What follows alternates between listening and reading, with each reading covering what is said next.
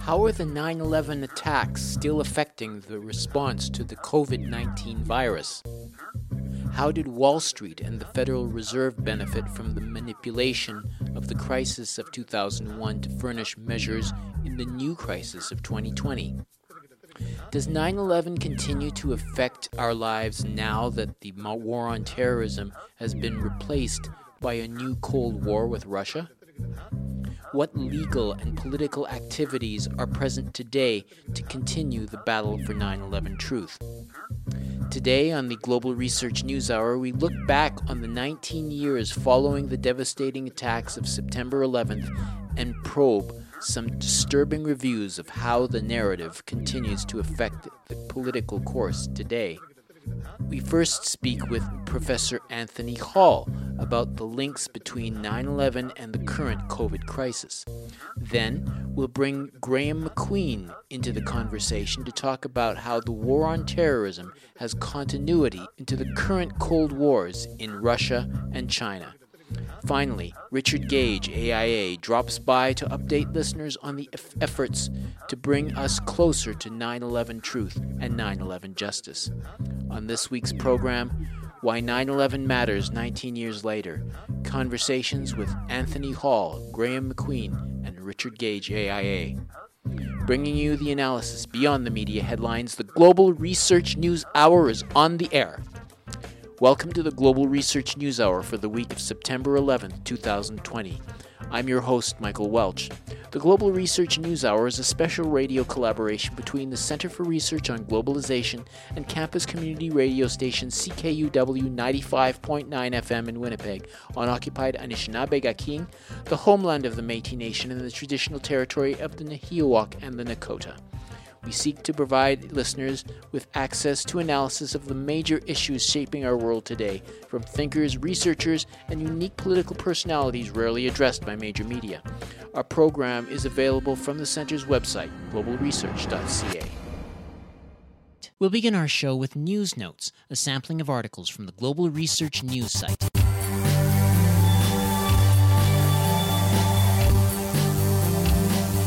Being part of an effort to hold U.S. officials to account for war crimes, Stafford Smith had a teasing pointer on the implications for WikiLeaks. Quote, "Anyone can be sanctioned who is seeking to assist in an investigation which could lead to ICC, or International Criminal Court, investigation, which is what WikiLeaks does," unquote. It was a pointed reminder that Assange's defense team could well fall within the remit of U.S. sanctions currently directed at the ICC by the Trump administration. In his overall assessment, Stafford Smith suggested that, quote, "the power and value of WikiLeaks disclosures around Iraq and Afghanistan can scarcely be understated and are of key importance to evidence war crimes and human rights violations by the U.S. and its allies," unquote. That comes from the article, Assange's Second Day at the Old Bailey, Torture, Drone Strikes, and Journalism, by Binoy Kampmark, posted September 9th. If you asked me to sum up today in a word, that word would undoubtedly be railroaded. It was all about pushing through the hearing as quickly as possible and with as little public exposure as possible to what is happening. Access denied, adjournment denied, exposition of defense evidence denied, removal of superseding indictment charges denied. The prosecution was plainly failing in that week back in Woolwich in February, which seems like an age ago. It has now been given a new boost. That comes from the article, Your Man in the Public Gallery, The Assange Hearing Day 6 by Craig Murray, posted September 9th, originally posted on the author's blog. Kenneth Roth, Executive Director of Human Rights Watch, made the situation clear. Quote, "It is dangerous to suggest that these actions are somehow criminal rather than steps routinely taken by investigative journalists who communicate with confidential sources to receive classified information of public importance, unquote. To criminalize the protection of sources will stop whistleblowers coming forward and will put journalists and publishers at risk. We need look no further than Manning's own leaks to realize what a loss this would be. It was Manning who provided the so-called Iraq and Afghanistan war logs published by WikiLeaks in 2010 and revealed the atrocity of U.S. helicopter gunmen laughing as they shot at and killed unarmed civilians in Iraq. That comes from the article, Julian Assange, Future Generations of Journalists Will Not Forgive Us If We Do Not Fight Extradition, by Peter Oborn, published September 7th, originally published at Press Gazette.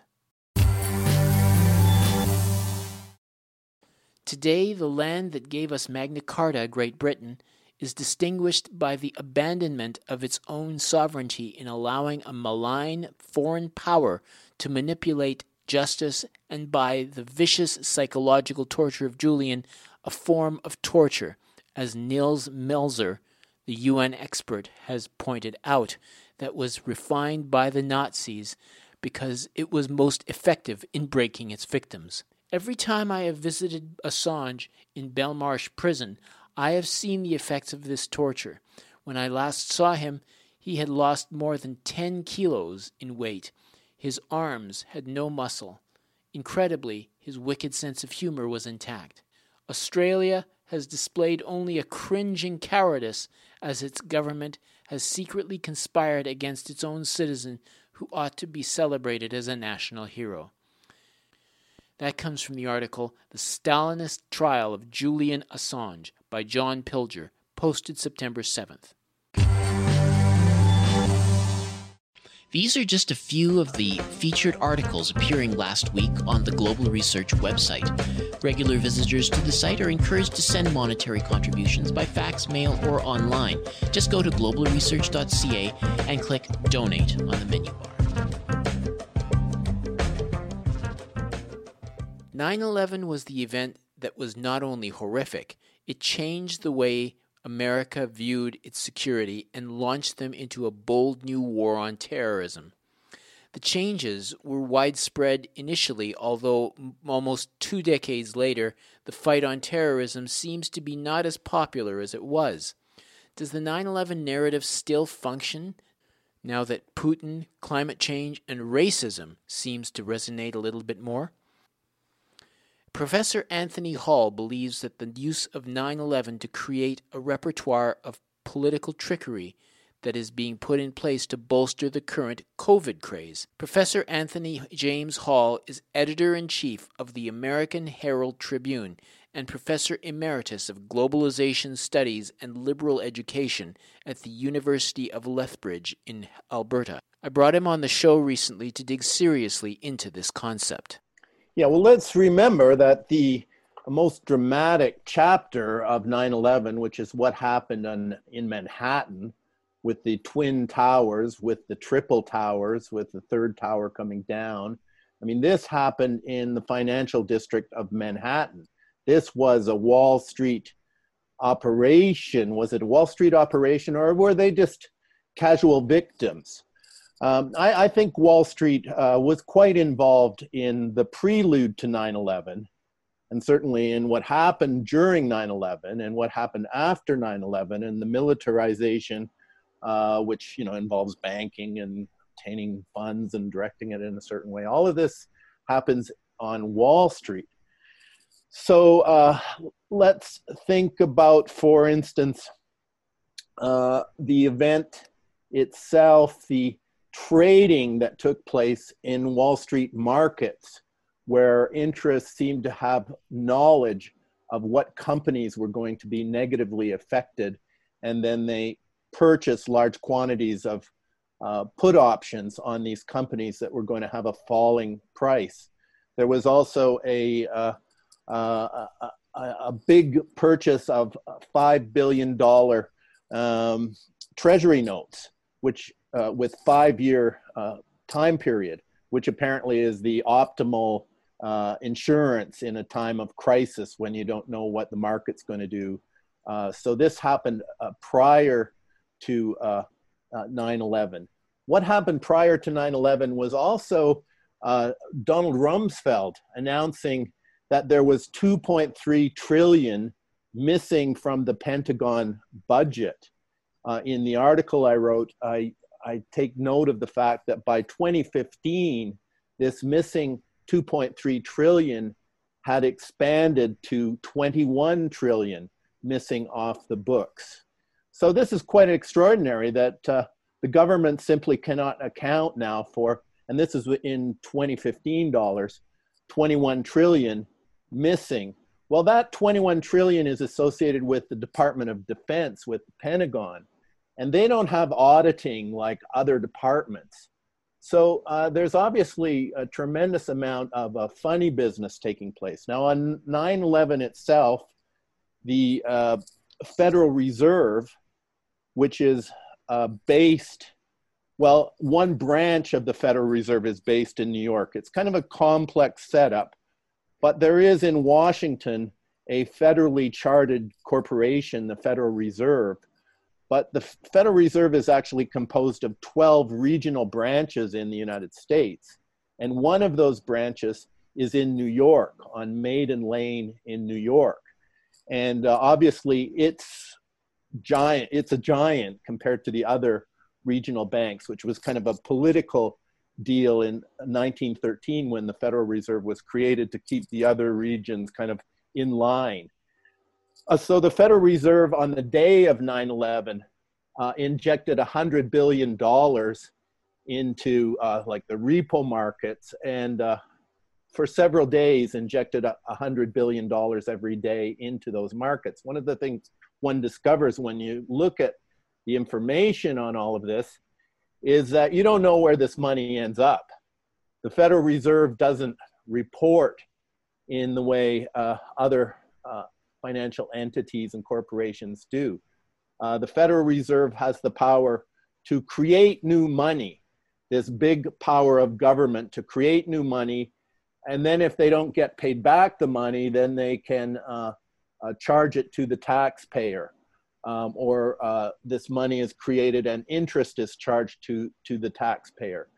So 9/11 kind of created a situation where the Federal Reserve started to take new liberties.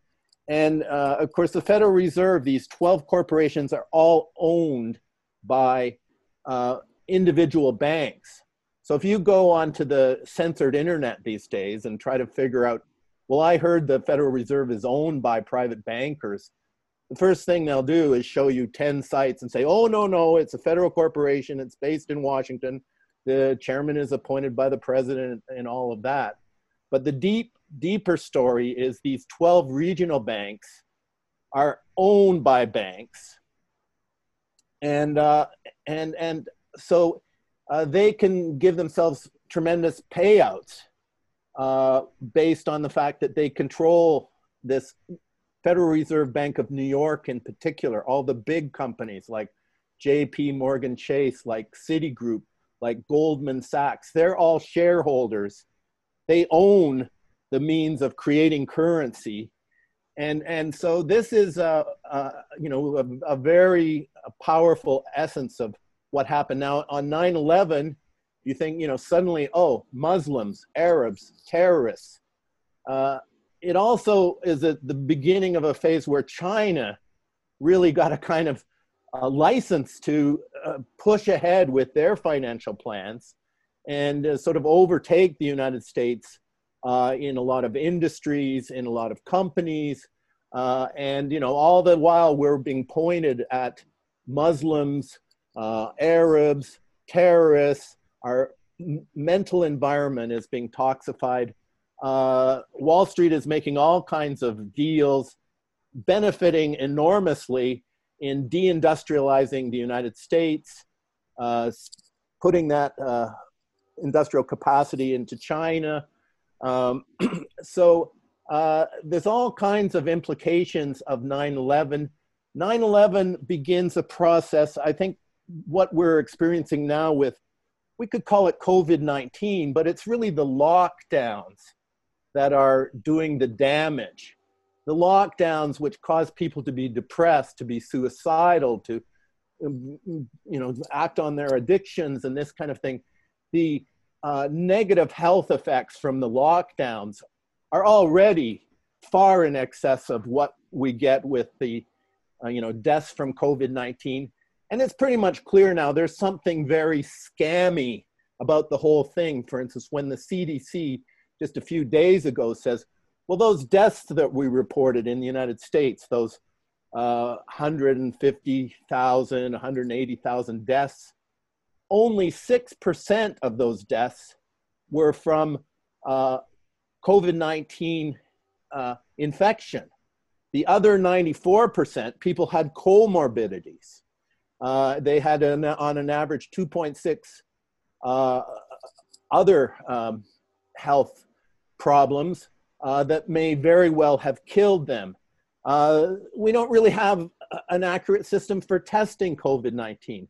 So one of my arguments in the paper is that really the public health is a kind of pretext for shutting us down, for locking us down. The destruction of the economy is not inadvertent. It's being done with an objective that we could put a lot of responsibility with the Federal Reserve in New York, which isn't accountable, which isn't transparent, which funds wars.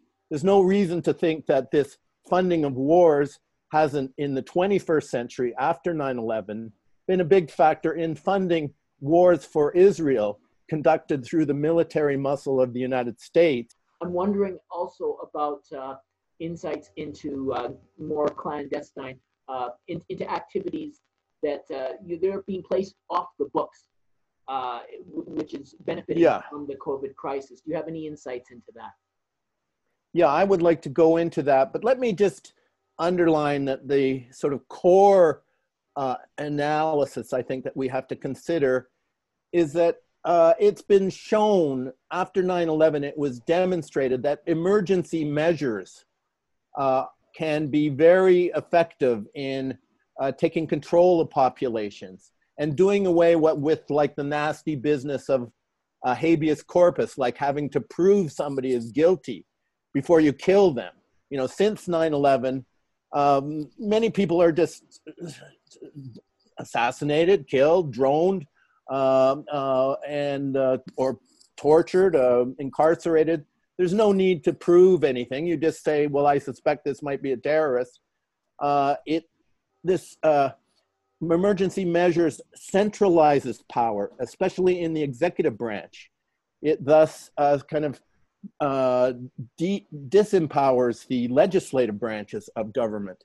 And so the response to 9/11, and we know it's a phony account of 9/11 that we were given, but the response to 9/11 starts to build this momentum of using emergency measures provisions, which we're told are going to be temporary, but they never turn out to be temporary. In fact, they're built up over time. So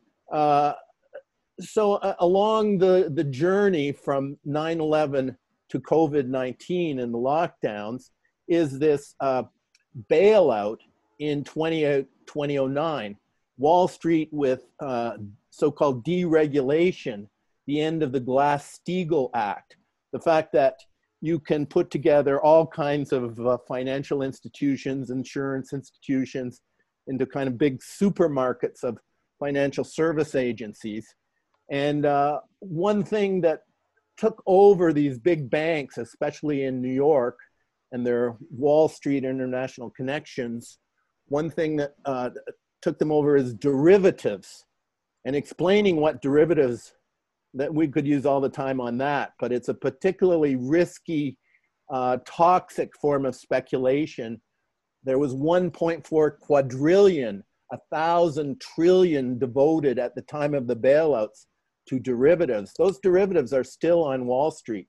So to bail out the institutions who were in trouble on Wall Street, I've done the research on a website called Wall Street on Parade, and they often announce that 29 trillion was handed over to Wall Street to supposedly rectify the economy. And that's the model that is now in place. The BlackRock, a big Wall Street company called BlackRock, you know, in my book, Earth into Property, I found in the concluding chapter, the research for the concluding chapter, they administered the bailouts of 2008. They are now administering the bailouts now, the same company. And they actually had a meeting at Jackson Hole in Wyoming in August of 2019, predicting a financial debacle and how that financial debacle would be met. So we didn't have the official COVID-19 crisis until 2020, but they were meeting in Jackson Hole in August of 2019. And lo and behold, they're speaking to central bankers, and they are now in charge of this system of bailouts. The BlackRock company emerges from Blackstone, which is very much, Kissinger is involved, the Council of Foreign Relations. Peter Peterson, who was the founding chair of the, agency at the root of BlackRock, which is called Blackstone, he worked very closely with Larry Silverstein in the leases for the Twin Towers, in purchasing the mortgage for building number 7. So this company, BlackRock, that is, representing Wall Street with the Treasury and the formal Federal Reserve, and then the third party in this group doing the CARES Act, it starts with the CARES Act, is BlackRock. They're rooted in a company that was very much involved in the financial structure of the 9/11 lies and crimes. So how old is BlackRock? How far back does it go? It goes in the late 1980s. Lawrence Fink, he worked with Schwartzman and Peterson, and they were for a time part of Blackstone. And then BlackRock broke away. Yeah. BlackRock controls 30 trillion in assets. It doesn't own all of that. It owns about 7 trillion, but it manages pension funds and things. And it has a tremendous a database. Aladdin is the company. So it's an indicator how this artificial intelligence is, being commandeered by Wall Street. And of course, a bit, as I would argue, a big part of the effort to crash the economy and, get us lined up so we think these vaccines are going to be the only remedy to take us back to quote unquote normal. But within these vaccines, we can anticipate, maybe not the first one, but the concept of compulsory vaccines, which is new, there will be nanotechnology in those vaccines, which make us AI compatible. Let's call it biotechnological nanoparticles, for the cashless societies, to get our immunity passports, to get our identification in line so we can go on a plane or take a course. Maybe if we don't take the vaccine, well, we can not take the vaccine, but you're going to have to stay at home. You can never go to a concert, can never have a job. You can, maybe you can't even buy and sell food because they're going to have access internally to our, they'll be able to shut off the banking system for individuals that are not complying. So without 9/11, it would be inconceivable that the conditions would be such that they could do what they're doing on us now. And I do feel that this is a conspiratorial plot. I do feel this isn't happenstance. This is a pandemic. The Bill Gates, the Faucis, University of North Carolina, Ralph Baric, that Fauci has been sort of orchestrating the Wuhan Virology Lab and the University of North Carolina lab to be working on bioweapons. one of the things you discover from this whole affair is that the work on bioweapons and vaccines is very closely integrated, like at the level 4 pathogen lab in Winnipeg, where you are.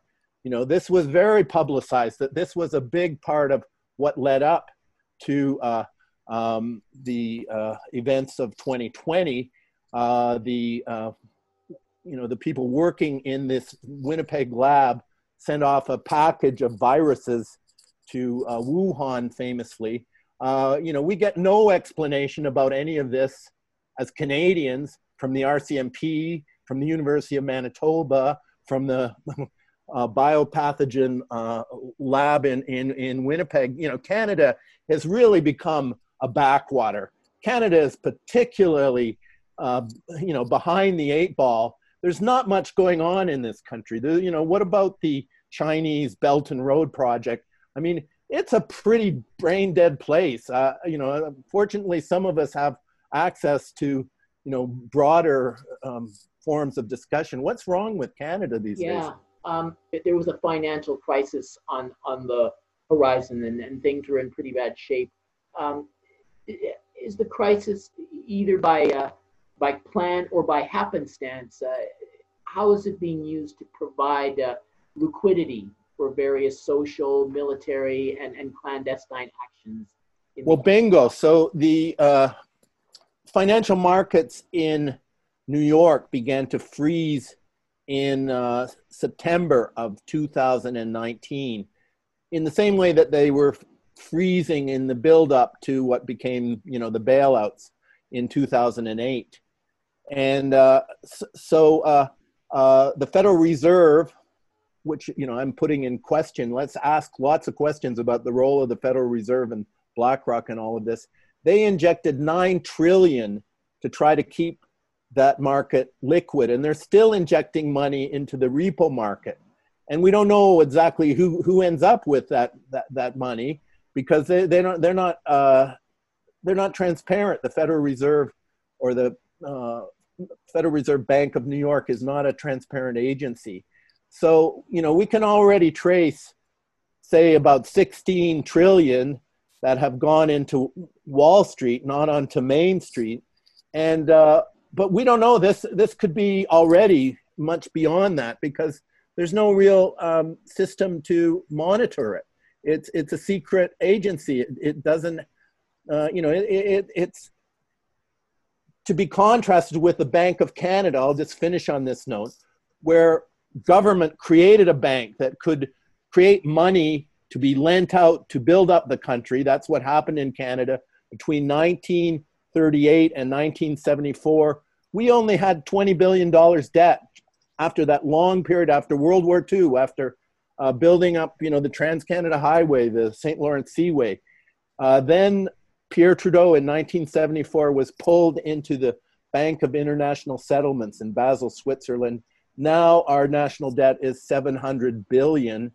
So why not go back to the system that we had? Why doesn't the world go back to using our sovereign legislatures to create our own money, to cut the middlemen out of the action and the private bankers out of the action?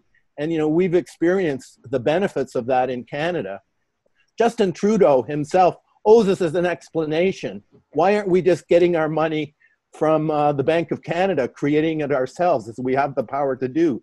Why is he supplicating himself to the Wall Street bankers and making a fool of himself? And, just Canada doesn't look good in the international community with such a kind of Bill Gates loving, trusting, naive, ill-educated man. He doesn't show much sign of having much education. That was Professor Anthony Hall, Editor-in-Chief of the American Herald Tribune and Professor Emeritus of Globalization Studies and Liberal Education at the University of Lethbridge in Alberta. You're listening to the Global Research News Hour, broadcasting from CKUW 95.9 FM in Winnipeg and from partnering radio stations across Canada and the United States. For more background on the geopolitical implications of 9/11 today, I got hold of Graham McQueen. He is the former director of the Center for Peace Studies at McMaster University in Canada. He was an organizer of the Toronto hearings on 9/11, a member of the Consensus 9/11 panel, and is a former co-editor of the Journal of 9/11 Studies. I asked him to elaborate, given that the channel has shifted away from terrorism, now that it's no longer frontline news. Well, let me first say something about the war on terror. I don't think it's over. I think it's too useful to a number of states, including especially the US and Israel. Remember that the war on terror began around 1979 and was prominent in the Reagan era. And at that point, terrorism was targeted, so-called terrorism, all kinds of social groups, but they were said to have a sponsor, which was the Soviet Union. So you managed to promote the Cold War as well as the war on terror. So we shouldn't see these as necessarily competing. They often overlap. With 9/11, you're right, we had a new phase. And Bush pretty much announced that. Soviet Union is no longer our enemy. It's struggling toward democracy and will join us and we'll all gang together to go after who? Well, sure, Al-Qaeda, terrorists, blah, blah, blah, but those aren't their real concern. We all know that. So they tied these to states that they wanted to target. And they said, just as they had said before, look, there are evil states that are sponsoring these terrorists. In this case, it was the so-called axis of evil. So you targeted Iraq and Iran and Syria and so on. And they happened to be major rivals of Israel. And that's part of the reason they were targeted. But they were also sitting on a lot of oil, and that's a good reason for the U.S. to want to control that region. So throughout this, we shouldn't get distracted by the terrorism narrative. It's very important because groups rising up here and there may easily be demonized that way and wiped out. But the attempt is usually to tie them to states and therefore to justify good old-fashioned invasion and destruction of states. So that was done right after 9/11. Afghanistan was demonized and invaded. Iraq was demonized and invaded. And we shouldn't forget that there was a strong effort in the fall of 2001 to tie Iraq to both 9/11 and especially the anthrax attacks that came after. Now, that worked fairly well for them for a number of years. You're asking whether things have changed now. I think so. I think we have the U.S. in a situation where they can't ignore China and Russia. They were hoping Russia would quietly die, and it didn't. And China is, of course, a major economic rival. So how can we demonize those states and how can we connect that to the war on terror? That's what I think the challenge is going to be for the U.S. and its allies in the coming era. And we've seen hints of it already. So, for example, when we hear that Russian-sponsored groups in Ukraine shot down a Malaysian plane, then we get everything. We get a terrible, violent terrorist act, and it's somehow behind it lurks Russia. And I'm worried about the double perpetrator hypothesis, the state sponsor and the proxy terrorist group. I'm worried about that being used to foment new wars, whether they be limited drone strike kinds of wars or whether they be full-on invasions. So we have to keep our eyes open because, of course, sometimes there are real terrorists and sometimes, other states do evil things. But the fact is, as we've seen, is an extraordinary amount of deception, huge number of false flag attacks. So we have to keep our eyes open and we have to keep looking at the evidence to sort all this out. So in a sense, you are saying we've got to be wary of the fact that the same position that Osama bin Laden was in is now going to be occupied by Russia, but just in a different field. Is that kind of what you're getting at? Well, yes, except I would say Russia doesn't replace Al-Qaeda or bin Laden. Russia replaces perhaps Iraq. The evil middle-size rogue states that we heard about for a long time. And you're right, there's a Putin narrative. Everyone's supposed to hate Putin.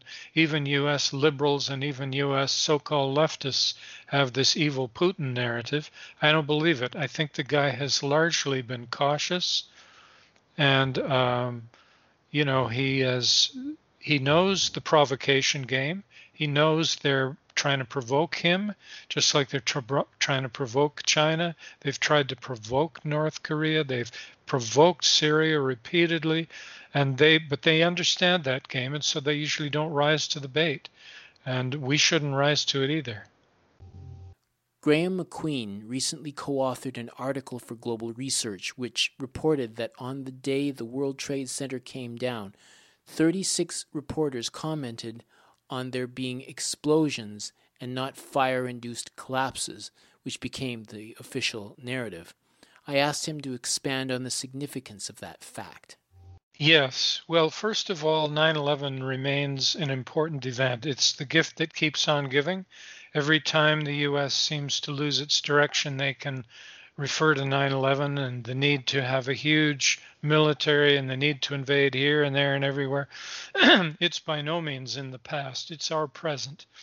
Secondly, you have to know that the official story, the state narrative in the US and in almost every state in the world, the narrative, the story of what happened on 9/11 was that these planes hit the buildings, and that's why the buildings came down. That somehow two planes hitting two buildings destroyed the entire 7-building World Trade Complex. This is, on the face of it, rather odd. When you look into it further, you find all these witnesses who said, well, there was a huge explosion just as the building started to come down. And they say that about building 1 and building 2, and some witnesses about building 7. Now, why would they say that?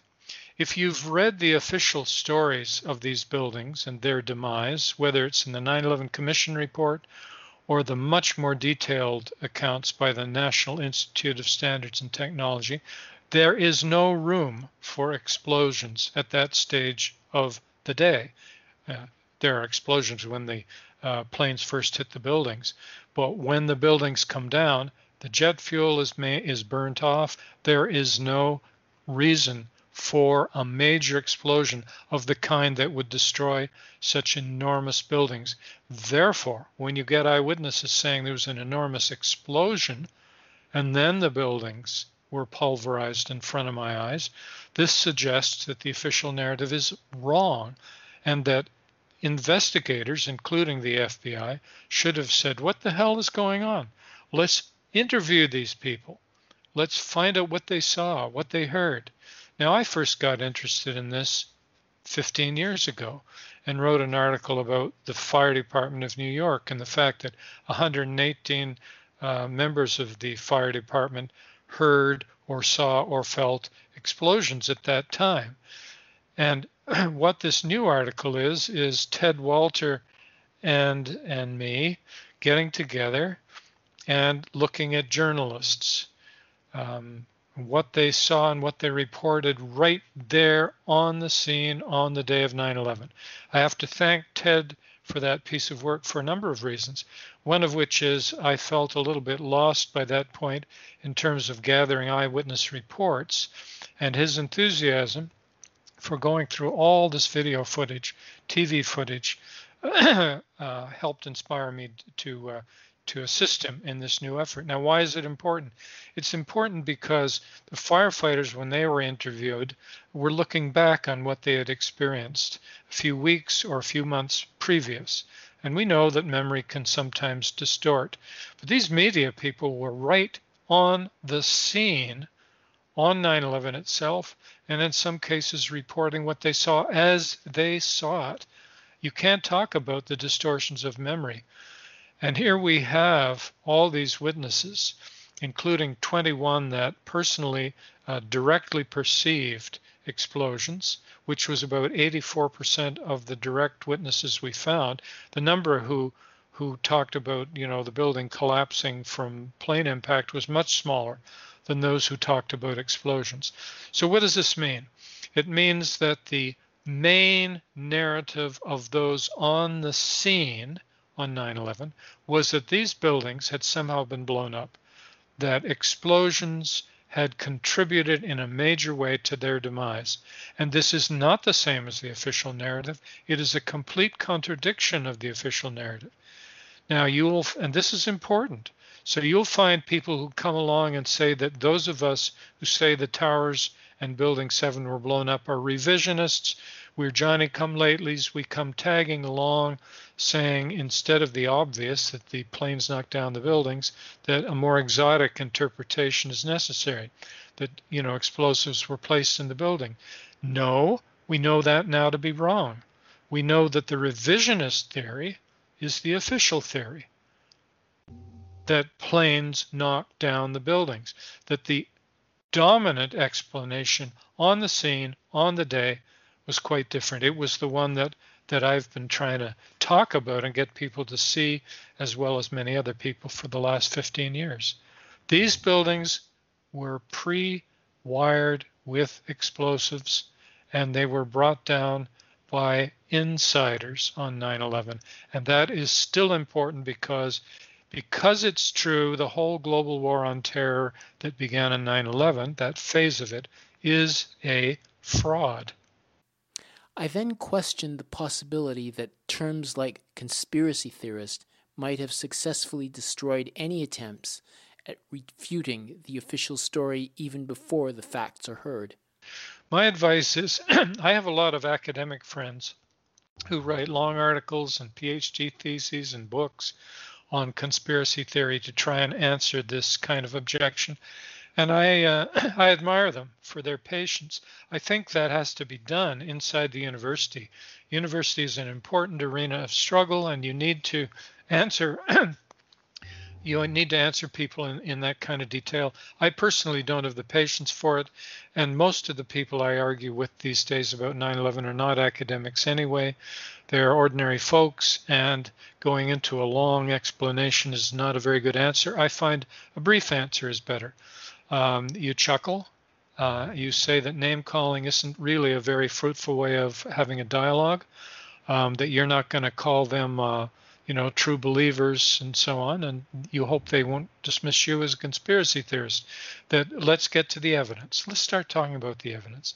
And most people, most of the time, you can dismiss that name calling pretty quickly that way, because it's very shallow. It's silly. I mean, of course there are conspiracies in the world, and I'm sure there are also paranoid people, but that's neither here nor there.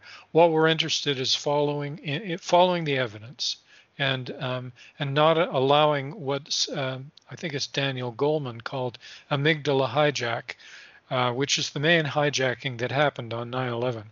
That's when you're so shocked and scared that the primitive part of your brain takes over, fight, flight, or freezing in place, and you can't use the higher functions of your brain. And so you start going, oh my God, Al-Qaeda, and anybody who questions that, you can't do that. And believe me, academics, I don't care whether you've got a PhD or not, you're still subject to amygdala hijack. And your amygdala doesn't have a PhD. It never does. It just doesn't think that way. And so until those people can be brought very gently out of their state of shock and fear and so on, they won't be able to rationally dialogue with you. So it usually doesn't help to attack them. It usually helps to smile and start a somewhat more gentle conversation. We just heard from Graham McQueen, Director of Peace Studies at McMaster University and a high-profile investigator of 9/11.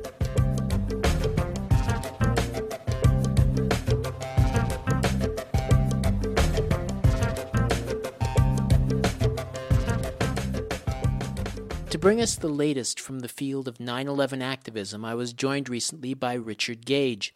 Richard Gage, AIA, is a 30-year San Francisco Bay Area architect and member of the American Institute of Architects.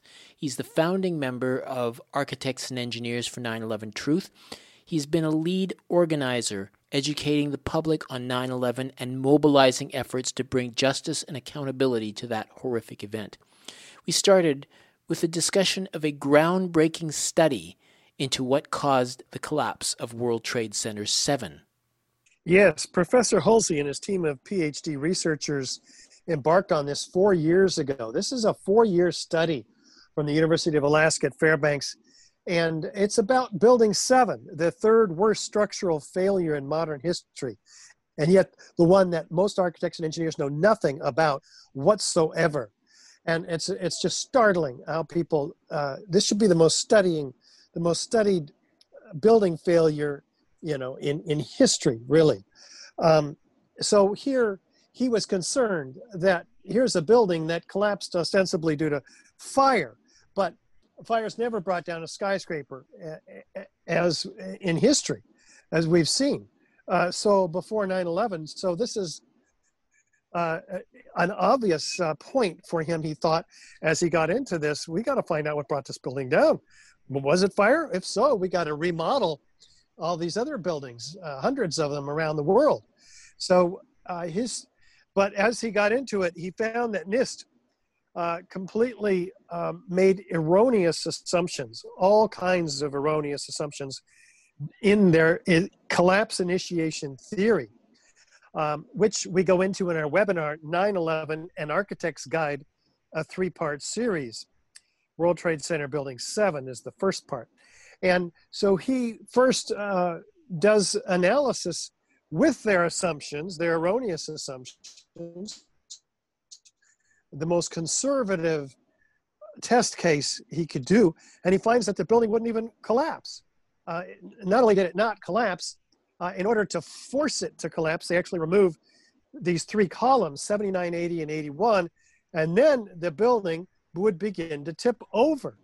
And those are the 3 columns that NIST said collapsed as a result of their study. Of course, they had to remove 400 structural steel connections every second in this building in order to get it to collapse. And even then, it looks nothing like the actual collapse as we see in the video on 9/11. So Professor Hulsey says, that's interesting. They then go, well, what do we have to do to make it collapse as we see in the videos? Well, he had to remove all 80 columns at once, and starting with the interior and then going to the exterior within a second of each other or so. And then, by God, the building falls exactly like the building videos show, and anybody can look this up on YouTube, by the way. Just look up Building 7 collapse. And exactly like the old hotels in Las Vegas, straight down, uniformly, symmetrically into its own footprint in under 7 seconds, and at free fall acceleration, as fast as a bowling ball falling off the top of this building. So here's 135 pages of detailed finite element analysis to back up these final conclusions of his. And it completely pulls the rug out from underneath the NIST report. So we've sent 75,000 postcards to engineers all around the country and 400 complete copies of the study. And we're really trying to make a fuss, Michael. We need the world to know about this, that it's not just 3,000 architects and engineers signed on to our petition demanding a new investigation, but thousands and thousands and thousands, tens of thousands of engineers and architects out there we're trying to reach. There's 2 major legal challenges. There's the lawsuit against the FBI for failure to disclose evidence in connection with 9/11 and providing of evidence of controlled demolitions of the Trade Center tower before a grand jury. Can you give us a bit of an update of where things are fly right now? Yes, 60 exhibits of this evidence that's been collected and collated and put into a package, really, by the Lawyers Committee for 9/11 Inquiry has been submitted to the Attorney General in Manhattan federal court to be given to a special grand jury.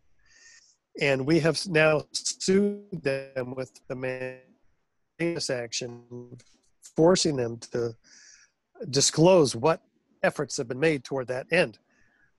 So that's pending in court.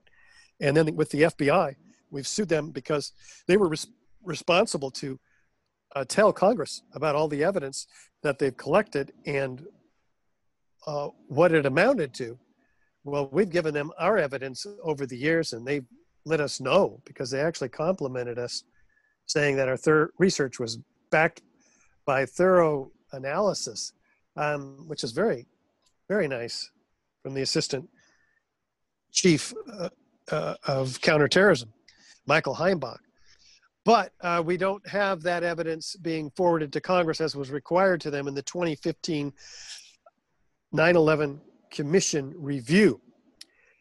And so we've sued them, and they challenged us, and we have answered that challenge, and we expect some results coming up here before the end of the year. Okay. Now, there's also the Bobby McIlvaine Act. It's named after Bobby McIlvaine. His father's championing it. It's to get opening the investigation into 9/11 again. What's your read on where the politicians are? What politicians are on board, or how's that the lobbying going for you? Well, we still have a lot of work to do. Apparently, we've spoken with dozens and dozens of staffers of congressmen and women, and in these appointments, they're always very impressed. Well, almost always, and some of them are downright indignant. How could you even suggest such a thing, that this might be a controlled demolition? That would involve a conspiracy. I'm not a conspiracy theorist. All of this stuff. Well, really, a lot of us can't afford, and a lot of them, our own representatives, to look at the evidence seriously, because it forces us into a position of having to challenge everything we've heard and seen and thought to be true about 9/11. And Building 7 is the start of that. And the Twin Towers just take you nose deep, neck deep into the muck, and the muck is deeply disturbing because it pulls the rug out from underneath our faith in our government, it is quite a challenge to those of us who haven't already taken. Well, we know, but for those who haven't got their feet wet yet in some of the ongoing conspiracies, such as the current one we find ourselves in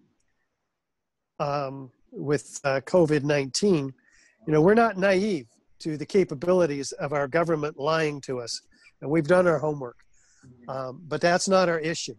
But for those who started to do their homework there, I encourage people to go to 9/11 because, and in this country, we have the Bobby McIlvaine Act, which is pre-written. All it takes is a courageous congressman or woman to introduce it, and it lays out the outline for a new investigation into the destruction of these three towers, which is how Bobby McIlvaine was killed in the North Tower. Explosions, is blown to small pieces, like thousands of other people. Okay. In fact, yeah, I wanted to I guess we've only got a few minutes left. Coming up this weekend is Justice Rising, and it's an upcoming conference which involves participants from all over 3 days. Could you give us a breakdown of some of the key speakers and the material that you'll be presenting? Yeah, this is an online virtual conference. It's free. So we encourage people to go to our website to watch it on September 11th, 12th, and 13th. That website is ae911truth.org, and it begins at 6 p.m. Eastern on Friday, where we'll talk about our own history, which we've only touched on here, the long road to justice. And then we bring in the inquest, a new inquest attempt by Matt Campbell, whose brother was also murdered in the North Tower in that controlled demolition. And they've only found small pieces of his body. And so it's tailor-made, this particular legal opportunity to get our evidence into a court system outside the U.S. for the first time. And all we have to do is show that an inquest might yield a different result. And boom, we've got it. But it's a very expensive process. We hired the best barrister in London, and that is Nick Stanage. And we've got him started, but he's going to have to finish the work. It's $100,000 at $500 an hour of legal work for this firm. And he's been successful fighting the government for quite a while. So it's a really wonderful opportunity for us. So I encourage people to support us in that effort. But then we go on to the request for correction, which we talked about earlier with Ted Walter, Tony Zambotti, Mick Harrison. And then we turn it over to the Lawyers Committee for 9/11 Inquiry, who will be talking and updating everybody on the legal efforts, including the effort to expose the devious deception of the 9/11 anthrax attacks, which were used, of course, to manipulate congressmen into letting the Patriot Act go through. That's who was targeted there. But then on Science Saturday, we call it, 3 p.m. Eastern, we have Dylan Avery, who's made a new film. Of course, he was the director of the highly successful Loose Change 9/11 franchise, which has been seen 100 million times, mostly for free on YouTube. And our guest, Leroy Halsey, will talk about the backstory behind the finite element analysis that we were talking about earlier. Well, Dylan Avery has made a film about it. It's called Seven. So that's what the first hour on Science Saturday is. The second hour is about the global failures of World Trade Center 7, which Roland Angle, structural engineer, will talk about, and myself on the Twin Towers. Then I'm so excited to have the 3 pioneers of the 9/11 Truth Movement back all on one platform. David Ray Griffin, who's written 12 books on 9/11 truth now. Stephen Jones, who pioneered the extreme temperatures that he documented in the World Trade Center dust. And Niels Harrit, who documented the nanothermite. A very powerful hour there for us. And then we go to Sunday, where we bring Daniela Ganzer from Switzerland, False Flags and Wars of Terror as a result of 9/11. And John Whitehead of the Rutherford Institute, The Advancing Police State as a result of 9/11. And then James Corbett on censorship. His talk is titled The Library of Alexandria is on Fire. And of course, this was the first mass censorship event in history that we're aware of. So this is going to be an awesome opportunity. I encourage everybody to come to our website to watch it, ae911truth.org. We've been joined by Richard Gage, AIA. He is the founding member of Architects and Engineers for 9/11 Truth. Look up the work of his organization by going to the site ae911truth.org. You've been listening to the Global Research News Hour. You can listen to our programs every week on CKUW 95.9 FM in Winnipeg and on partnering radio stations across Canada and the United States. You can also download each episode from the website globalresearch.ca. To leave feedback on this program, email globalresearchnewshour@gmail.com. I'm series host, creator, and producer Michael Welch. Join us again next week.